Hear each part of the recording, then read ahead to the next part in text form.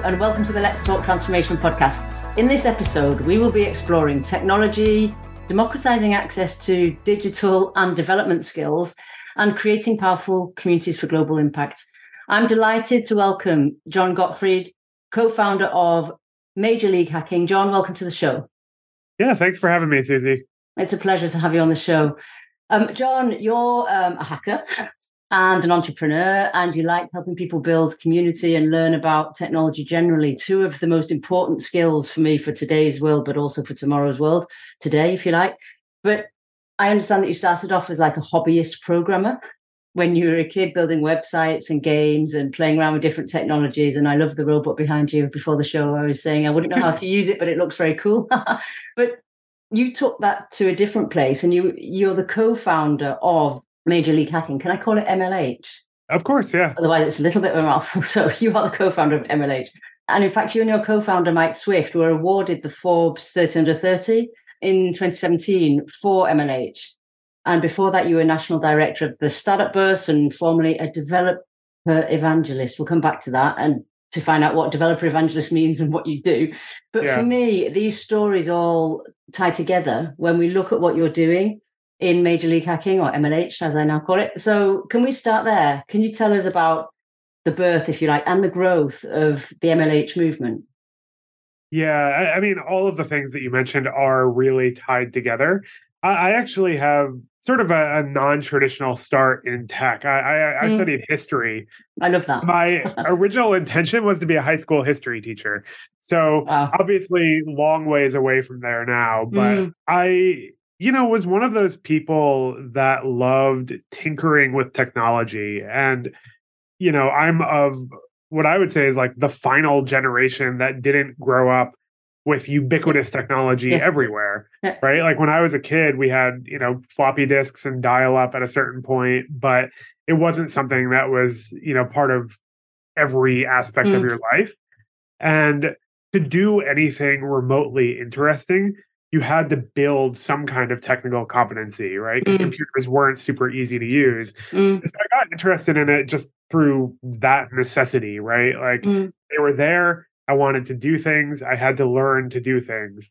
But, I never really considered the tech industry as a career, oddly enough. Why not? I think the media around it was less developed. Okay. And honestly, like I had a picture in my mind. I don't know if you've ever seen the movie Office Space, but I kind of thought that programmers like sat in cubicles and hated their lives and was like this really dry career, which it's not, but that was my perception of it. So I really wanted to work with people, and that's why I wanted to go become a teacher. What ended up happening is a good friend of mine dragged me to all of these sort of like nascent tech events in New York City where I live. And by going to those events, it sort of like changed my entire worldview, because you showed up and people were spending like nights and weekends just building cool stuff with technology. And they had so much like to bring that wasn't just tech. Like a lot of these events were musicians or artists or scientists all coming together to like build cool things that inspired them. To me, I was like, oh, like this is where I want to be. Like these are the people I want to be around. It's not just like a stodgy office, right? It's this really creative, passionate group of people. And that was what drew me into the tech industry. When we eventually started MLH, obviously a lot happened in between there, but it was a direct extension of that feeling. Like we wanted to create that experience for other people, especially, people who are early in their careers, because it was such a powerful impact on myself and my co-founder Swift's lives. I mean, there's quite a bit to unpack there, but so there's a couple of subjects, but I love the fact that it's forcing us, this conversation already, but the whole what MLH does is forcing us to review our biases, like step out of our boxes and the boxes we put people in. Like you wanted to be a history teacher, you now work in tech. And, there is, and I think that's part of the technology evolution, is that there are, like skills are moving so quickly that there's not necessarily a CV that you're looking for, and you have to have done this and done that and done that. And I think that's where the magic happens, which is what you're explaining, ironically, on the people side and not necessarily on the tech side. So if I talk about democratizing access, because this whole change of perspective, change of lens on the developer role and skill set, for me, is also democratizing access, because you're taking away what I call false barriers that are systemic to whether you can or cannot come and work in tech, irrespective of gender, because we know that there are some biases around the gender. So, is that what a developer evangelist is? Because I've seen, that you were a developer evangelist at Twilio, and I've heard the term, but so here's my bias. In my mind, I'm linking it to ambassadoring this democratization of access to learning development skills. That was how I viewed it. I mean, the role has evolved a lot. Like, I was a developer evangelist at this point, 10 plus years ago. And so in that amount of time, that role has changed quite a bit. But when I was doing it, the vast majority of my time was spent either thinking about how to help developers be more successful, or directly helping them in either a one-to-one or one-to-many way, to learn and be more successful. And that took a lot of different forms, right? It was, going to schools and giving a workshop for students. It was giving a conference talk on stage for hundreds of people. It was writing a tutorial or a blog post or making a video. I really did see it as an educational role. And, through that work, I actually got to know Swift, my co-founder, because I was a developer evangelist at Twilio. He was a developer evangelist at another company called SendGrid, which ironically has now been acquired by Twilio, but at the time they were totally separate. And we just did a lot of this community work together. And eventually we sort of came to this conclusion that we wanted to do something, meaningful together as a team, but also that students and our work with school groups was probably our favorite part of our jobs. And, that led very organically and directly into creating MLH. But all of the work was focused on education, even if it wasn't as, specific as MLH is now. And you have a podcast yourself, don't you, which focuses on education around developer skills and the developer tech world, let's put it that way. Yeah. So you said the role has changed. So you've just described to me what the role looks and felt like when you first started. What's the shift before we go into what's the biggest barrier to developer skill? I think developer evangelism as a field has matured a lot. And that means a lot of different things. There's a lot more structure around it now, a lot more expectations. Is that a good thing, John? Or I think it's probably a good thing for justifying the existence of that role within a corporation. Yeah. I do think you can run the risk of losing some of the, creative open-endedness that existed at a certain time. But, it's sort of specialized now. You can be the developer evangelist where 90% of your job is creating content. You can be, a developer evangelist or related titles like developer advocate, developer marketing, developer relations. There's a lot of different names for it. And each of them have certain implications, and every company is starting to think about it differently and offer specializations within it. So I think that's kind of a cool evolution of the role. But when I did it, it was a very small, scrappy thing where we were kind of just figuring it out as we go. And, a lot of really smart people at Twilio evolved it to a much more mature point after I left. But when I was doing it, it was the Wild West a little bit. But you're still evangelizing, aren't you? But would you still call yourself a developer evangelist? Or tell me about your personal shift. How is your role? Because I see you evangelizing in lots of different areas, lots of which we share, hence the podcast around, the human collaboration and building powerful, impactful communities and things like that. So where do you see your evangelist role today? Yeah, I certainly still consider that one of my, core responsibilities. It's not my title because it's not my only focus anymore, right? When you're building a organization and a company, you have to think a little bit more broadly than that. But still maybe the most important part of what we do on a day-to-day basis. It's a little bit different. Most developer evangelists are focused on a particular product. I was evangelizing Twilio, Google might have evangelists. Every company has this for their developer platforms. Now at MLH, we're kind of developer evangelists just for developer skills generally. Yes. And it's more product agnostic. So do I have to be a developer to get involved in MLH? No, not at all. In saying that, like, a lot of the folks who participate in our programs have never written a line of code in their life. The thing that is sort of like unifying about all of them is that many of them want to learn that. Mm. Okay. So our programs really exist to take all of this foundational knowledge that you've developed in, university or a boot camp or self-driven learning, and bridge the gap from that to actual real world skills that you need to get a job or start a company or whatever else you want to do with your career. The starting point that people come in at is really varied. Like, if you go to one of our events, you could see someone who is 18 years old and has never seen a line of code in their life, and they're just excited to learn. And you could see someone who's like, had internships at Microsoft and Google and is super experienced building really complex stuff. And so you get a lot of that variety. And, you also get a lot of mentorship and sort of like peer support from the range of skills that you see. It's brilliant because a lot of the democratization of access is coming from the eclectic skill sets that you have and the eclectic profiles that you have. So, but I mean, what you do is massively exciting for me. It moves quite quickly. It's always evolving because it's community based. How do you measure that? So someone said, tell me how you measure the success of MLH. How do you do that? Yeah. So for us, and I'll explain a little bit about like what our programs actually are, but at the core of it, we are what's called a public benefit corp or a B Corp. It's a new model of mission-driven corporations.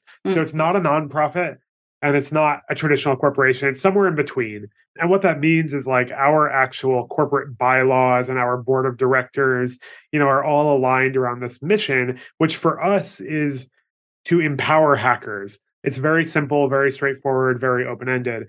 The way that we measure that impact is looking at, both like the quantitative and qualitative elements of our community, right? So how many people are we serving in a given year? What are their experiences like? Do they say they are getting value out of this and having this life-changing experience that we're trying to create? And so you kind of look at all of that holistically to come up with an idea of like how successful we are. It's also really important to us to build a sustainable business, right? Yeah. Like, one of the risks with nonprofits is they can be very like fleeting based on, the whims of their donors. And that's a risk, right? And when you're trying to build something that could exist for 100 years, we like to think that there are still mission-oriented, but more financially sustainable ways to build that. And so, that's a big part of how we think about the world as well. To explain a little bit around like what we actually do, it's a combination of different educational programs. So what we're best known for are these on-campus hackathons. A hackathon is a weekend-long invention marathon. So you come in, you come up with an idea. Could be anything. Could be a robot, could be a website, could be a mobile app, could be a self-driving car. And you spend roughly a weekend, 24 to 36 hours building a working version of that idea. And then you can demo it to judges and win prizes and have fun. So that's the core of what we do is those hackathons. There's maybe 300 of them a year. Wow. Okay. Yeah. We also do virtual, what we call like hacker festivals, which are a little bit longer running. It's 1 week every month called Global Hack Week. You can attend workshops and things like that. And then we run a 12-week immersive fellowship program, which is designed to be a little bit more like advanced skills development for students. And that could be focused on, open source software or Linux system skills or whatever else. So it's really upskilling on the digital side as well in terms of digital skills. But when someone says hackathon to me, and all the hackathons I've ever been to as a non-technical layperson, let's put it that, I always think about design thinking, design sprinting. Yeah. So are you using a specific methodology that you've sort of catered for your need, or are you just taking the design thinking cognitive processes? Or can you tell me a bit about what you put in the hackathons? So hackathons in our world are almost like a little bit of like organized chaos. And what I mean by that I like that. Yeah, like we're not super prescriptive about how you do what you do. So you come into an event, maybe it's a Friday night, and you have like an inkling of an idea. The first step might just be like, find other people at the event that are interested in working on that idea with you. Okay. Once you have that, once you have your team, you kind of just figure out what to do. And I know that sounds like super open-ended, but it's like, okay, maybe we want to build a app that helps. I mean, one I've seen before is like, okay, like it helps restaurants list food that food banks can collect at the end of the night, right? Okay, what do you need to do to build that? We need maybe a database. Maybe we need a website. Maybe we need a mobile app. And so you start kind of scoping out all of these components, but different people do that in different ways. You know, I have seen people where they have a really specific, well thought out design process. I've seen other people where they just like jump into writing code immediately and figure it out as they go.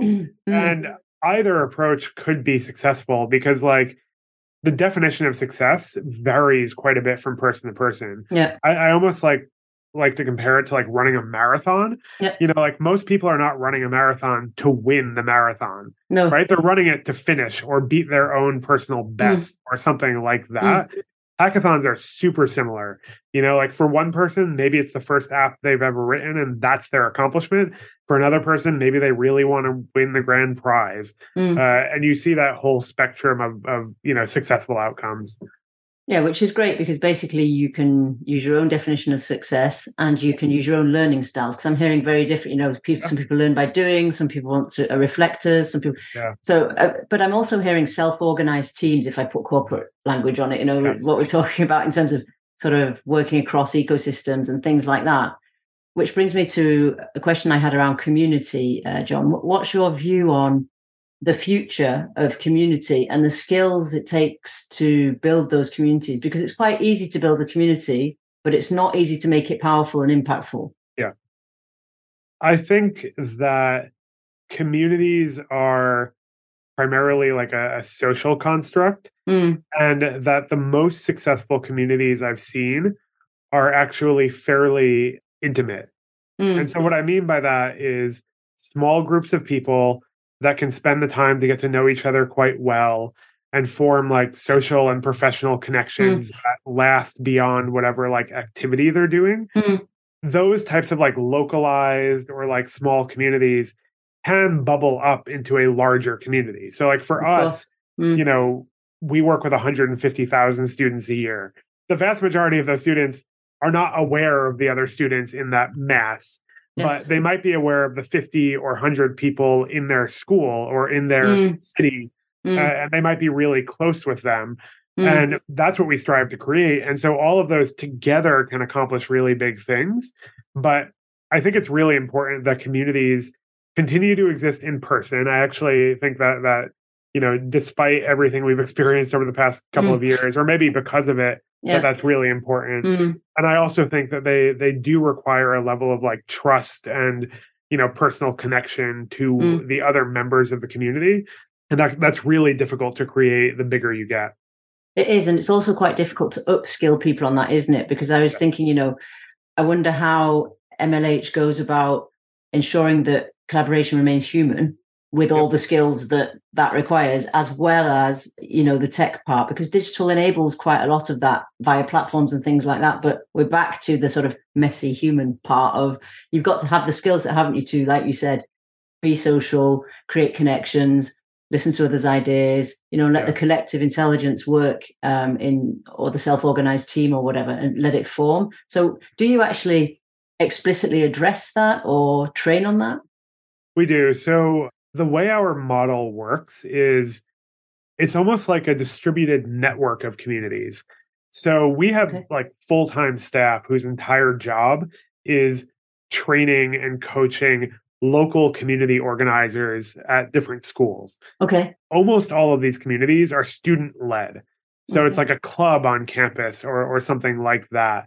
I think, you know, some schools call them societies, some call them clubs, you know, whatever else. But, you know, you have to have like that person or set of people on the ground who are like intrinsically motivated to build their local community. And we can provide them with best practices and guidance and connections to other groups and all of these things that help them not have to start from scratch. But you do have to have the like local leadership and passion.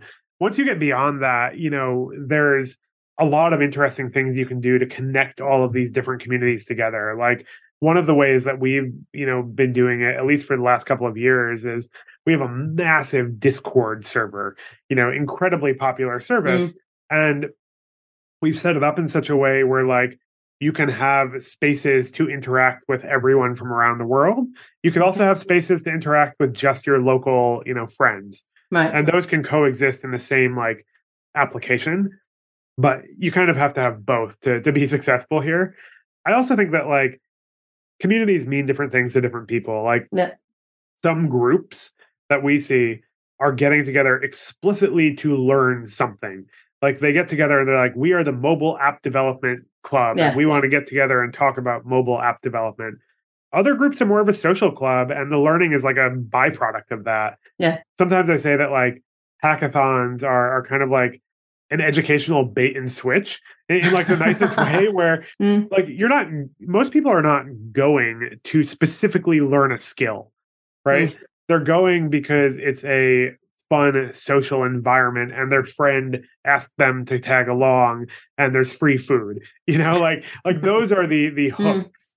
Learning is a byproduct of the structure of the event where you have to build some idea. It's in the sharing, essentially, isn't it? Whether it's sharing of technical product knowledge or whether it's sharing of experience. If I come back to what inspires these sort of community leaders locally, if you had to describe for me, Jon, the mindset that's necessary to develop these ecosystems, but also, and I'm making the parallel with actually technical developing in open source, because it's also a mindset, isn't it? What would you be looking for, or how would you describe that mindset to people?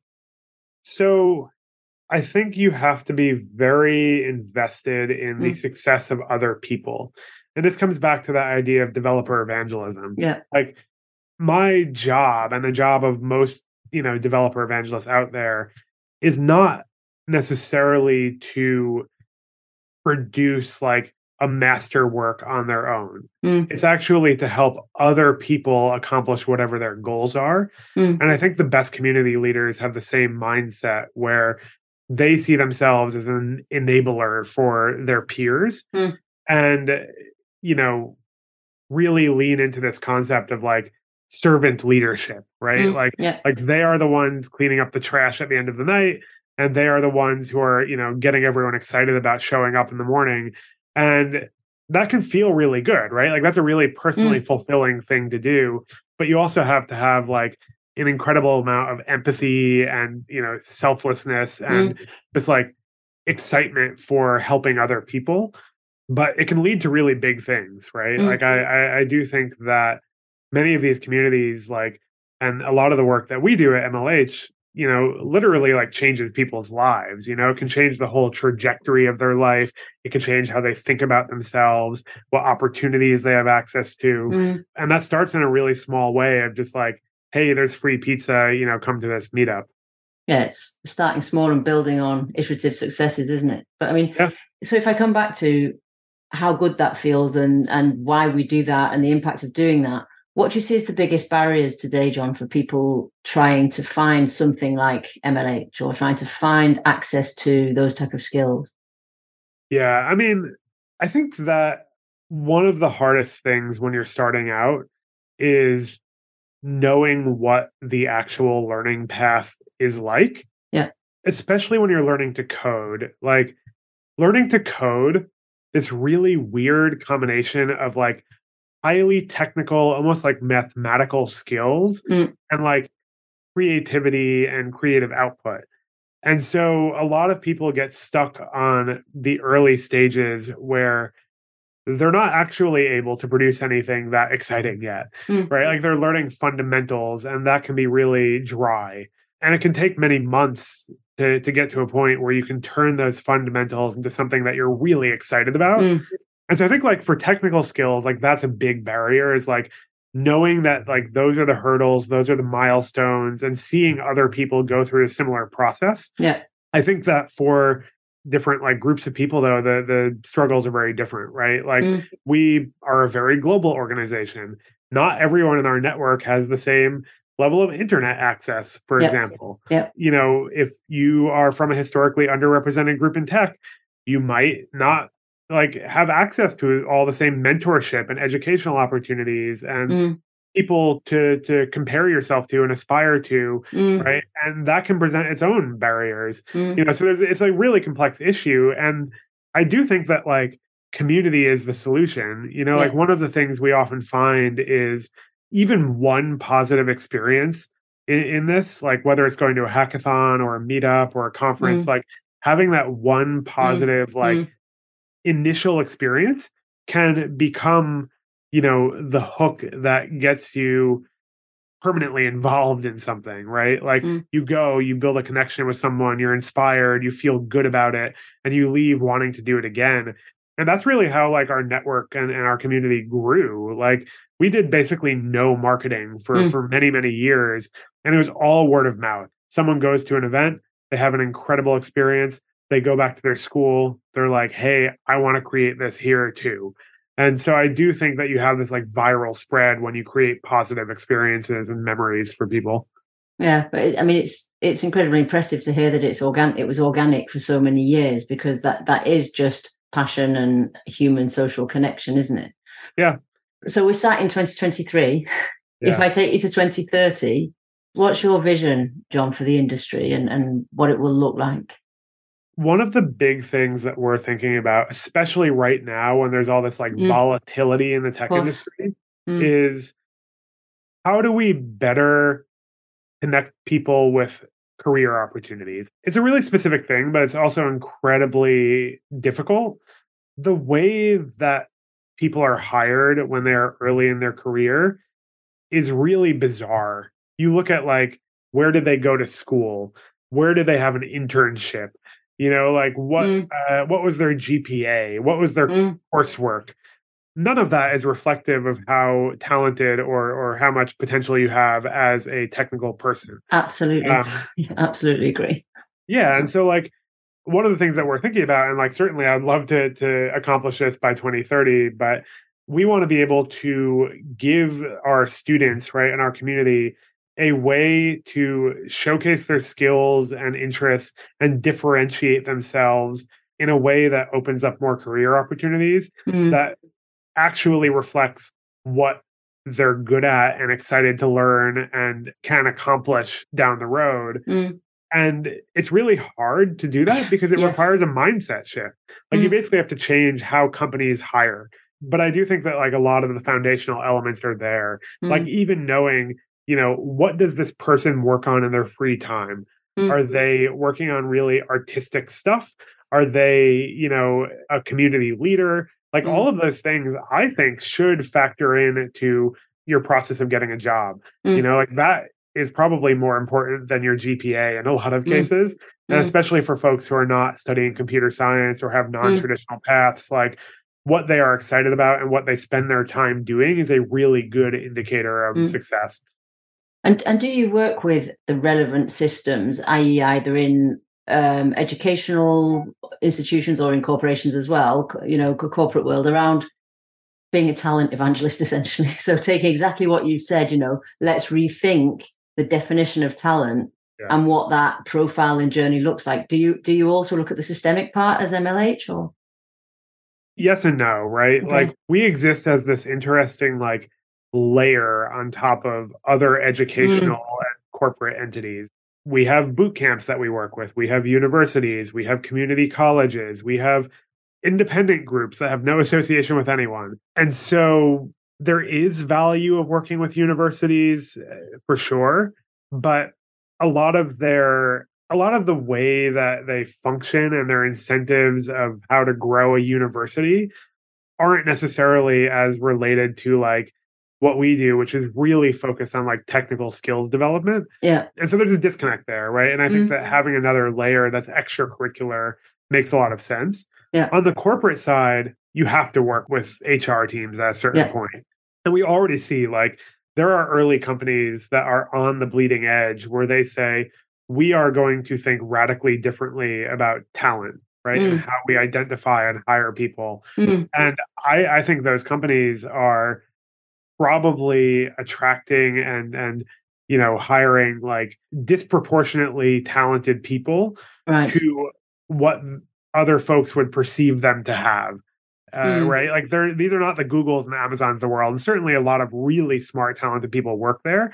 But there are a lot of these folks flying under the radar that just like get these super creative, interesting, passionate people working there because they're taking a more novel approach to bringing them in the door. And I think it's the evolution, isn't it? Because I read about, the Google, if I go back 10 years, the smart creatives, which made the first step of disrupting the talent management process as we know it today, in the definition of talent and profiles and things like that. So I see it as a sort of shift, as skills shift, but skills are shifting more and more quickly. Hence my question of, how do we, and I'm going to put myself in there, start, because that's the work I do as well, just not in a hackathon, but how do we start creating a community of people that can do this evangelist work of, talent isn't necessarily a certain profile or a certain CV or a certain school? I think that you need to give people like a platform to showcase, and not, I don't mean a software platform, I just mean a platform generally to showcase their interests and skills. And you need to give them the like time and space and lack of risk to experiment. One of the problems with a lot of computer science education is that it is overly reliant on individual work and following very specific learning projects. And it's just not reflective of how the actual industry works, right? Like most work in the industry is collaborative.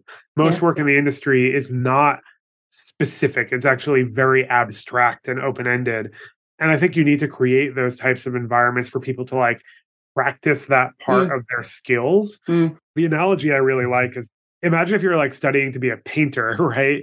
And all you ever do is paint by numbers, like all you do is practice the strokes, and like that's great. You build your foundational skills, but like you need time to just like mess around and see what you get, and like throw paint at a wall and splatters, right? And like that's what a lot of really talented technical people do too. And I think that like hackathons are one method of providing that dedicated time and space. There are others. Like open source communities are a really good enabler of that kind of work, because there often isn't a roadmap. It's often just like people sort of like organically collaborating together to accomplish something, and sometimes that something is really well defined. Sometimes no one has any idea what it is, and they're just like seeing what sticks to the wall. I do think the fact that there's more and more of these opportunities and platforms and space, let's call it space, virtual or physical, these spaces to experiment and do that.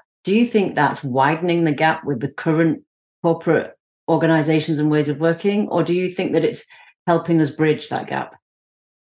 I think it's helping to bridge the gap. I think that organizations would have to catch up at some point to how that stuff is happening. But like, I think in terms of like individual opportunity and access to these things, I think it's closing the gap, because community-oriented approaches and like community-oriented learning is sort of by design very open and welcoming, right? Like the definition of a community is that like it is a place for people to gather and come together. And to do that successfully, you have to be inclusive, you have to be welcoming, you have to be open to other perspectives and skills and backgrounds. And I think that is making a huge difference. Like even when we look at our community, which is highly technical, only about 50% of them are studying computer science as their major.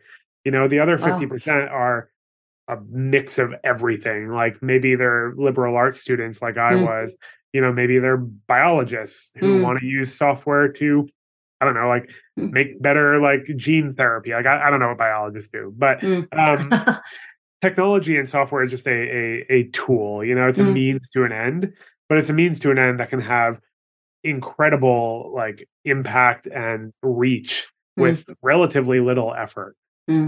And if I go back to, you studying history and thinking that you might want to become a history teacher, and then where you are now with MLH, what's the most transformative thing you've ever done, Jon?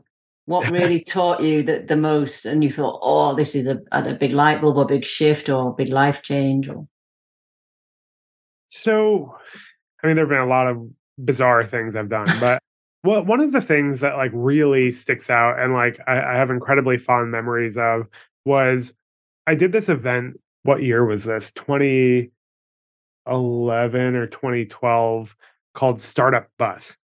And it was literally a cross-country bus trip from New York to Austin, Texas. You got on the bus with about 30 strangers, and you had to build both the business side of a startup and also a working functional prototype of your product in whatever it was, like a 3-day bus ride. That sounds kind of crazy, and it was, but it was one of those like really transformational experiences because I was a college student when I did it. And I had been sort of like dragged along by a friend. They invited me to this like weird thing that sounded fun. And you like are in this really almost like dysfunctional environment, right? Like think about like being on a bus for 4 days straight. The internet is bad. Doesn't sound fun. It doesn't sound fun to me. No, it's not, but like it is. The internet is bad. It kind of smells after a while. Like you're cramped, like all of these like kind of anti best practices, but they forced you to be really scrappy and creative and to build these like really strong bonds with the other people that you were doing this alongside. And, for me, that was incredibly transformational because it almost like unlocked this way of doing things that was like you figure out how to accomplish a lot with very, very little time, resources, space, energy, sleep, whatever else. And I just remember like getting to the end of that and being like, wow, like, that was 3 days, but it feels like we spent 6 months working on this thing. And ever since then, like I have always kind of recognized that you can accomplish a lot with very little, and that shared, like difficulties and experiences and overcoming challenges are just like this incredible like bonding force and motivator for groups of people. Hackathons are sort of a microcosm of that. Yeah. But all the time I see people have that light bulb moment where they're like, I did not know I was personally capable of that. Now that I have realized I can accomplish those types of things, I can do anything, right? And I think that's a really, really powerful moment for people to have. And that was where I had that moment. But like, there's a lot of different environments that create that, and I think it just changed your entire worldview. And was that your inspiration to what became MLH? That's what I'm hearing. It was certainly part of it. Yeah, it was not the direct lead-in. There were a couple of years in between, but it definitely shaped how I think about communities and technical learning, because that event had literally like next to no structure or guidance or anything, but you learned an incredible amount just by trying and often failing to do things. And it's that collective focus, isn't it, of something bigger than us, if you like, or something bigger than me. Yeah. So if some of our listeners are sat here, which I'm sure they are, thinking, I want to do something like that, I want to get more involved, or I would like to start getting that understanding through my community, whether that's an organization or a society or an educational institution, what would your recommendations be there? Yeah. So I think that if you are, beginning your own like journey to get into this field, I would really encourage people to engage with existing communities. Those could be in person, those could be virtual. Find your local meetup group, find a local hackathon, go to a workshop that someone's live streaming on the internet, like whatever it is for you. Just get a little bit outside of your comfort zone and take that first step. And I think what you'll find is that the people that you meet there are incredibly supportive and excited to have you there and to help you down that journey. That can be the difference between like feeling like you're lost and alone and don't know where to go and finding a ton of success and support.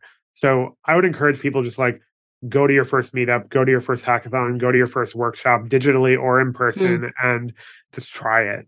I think if you are, further down that road and maybe you work for a company, you should also go, but for different reasons. Go to a hackathon to find your next intern. Go mentor someone who is from a boot camp.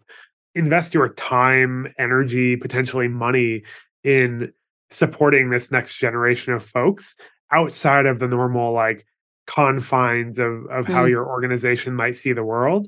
It's an incredibly fulfilling experience individually, but it's also just a way to change how things work. And, it doesn't take much, right? Like it doesn't have to be a full organizational transformation, right? Like individuals on teams can have that impact.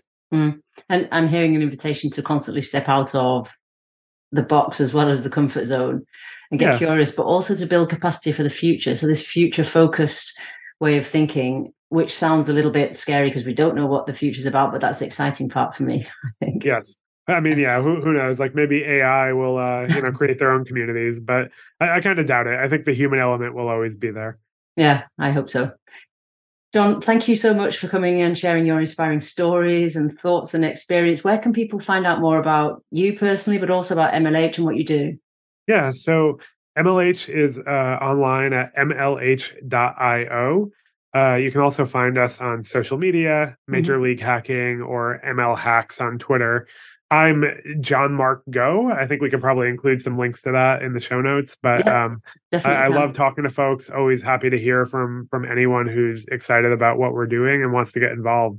Okay, so I will definitely put all that in the show notes so that people can get hold of you if they need to and if they want to get excited about hacking. Okay, thank you. Thanks, Jon. Thanks again for a great conversation. Thank you, and happy hacking. Yeah, thanks. I might actually learn how to do it properly. There you go. You can. We hope you enjoyed this episode and the insights and learning it gave you. And it's bye from me for now, and see you soon for the next episode of Let's Talk Transformation.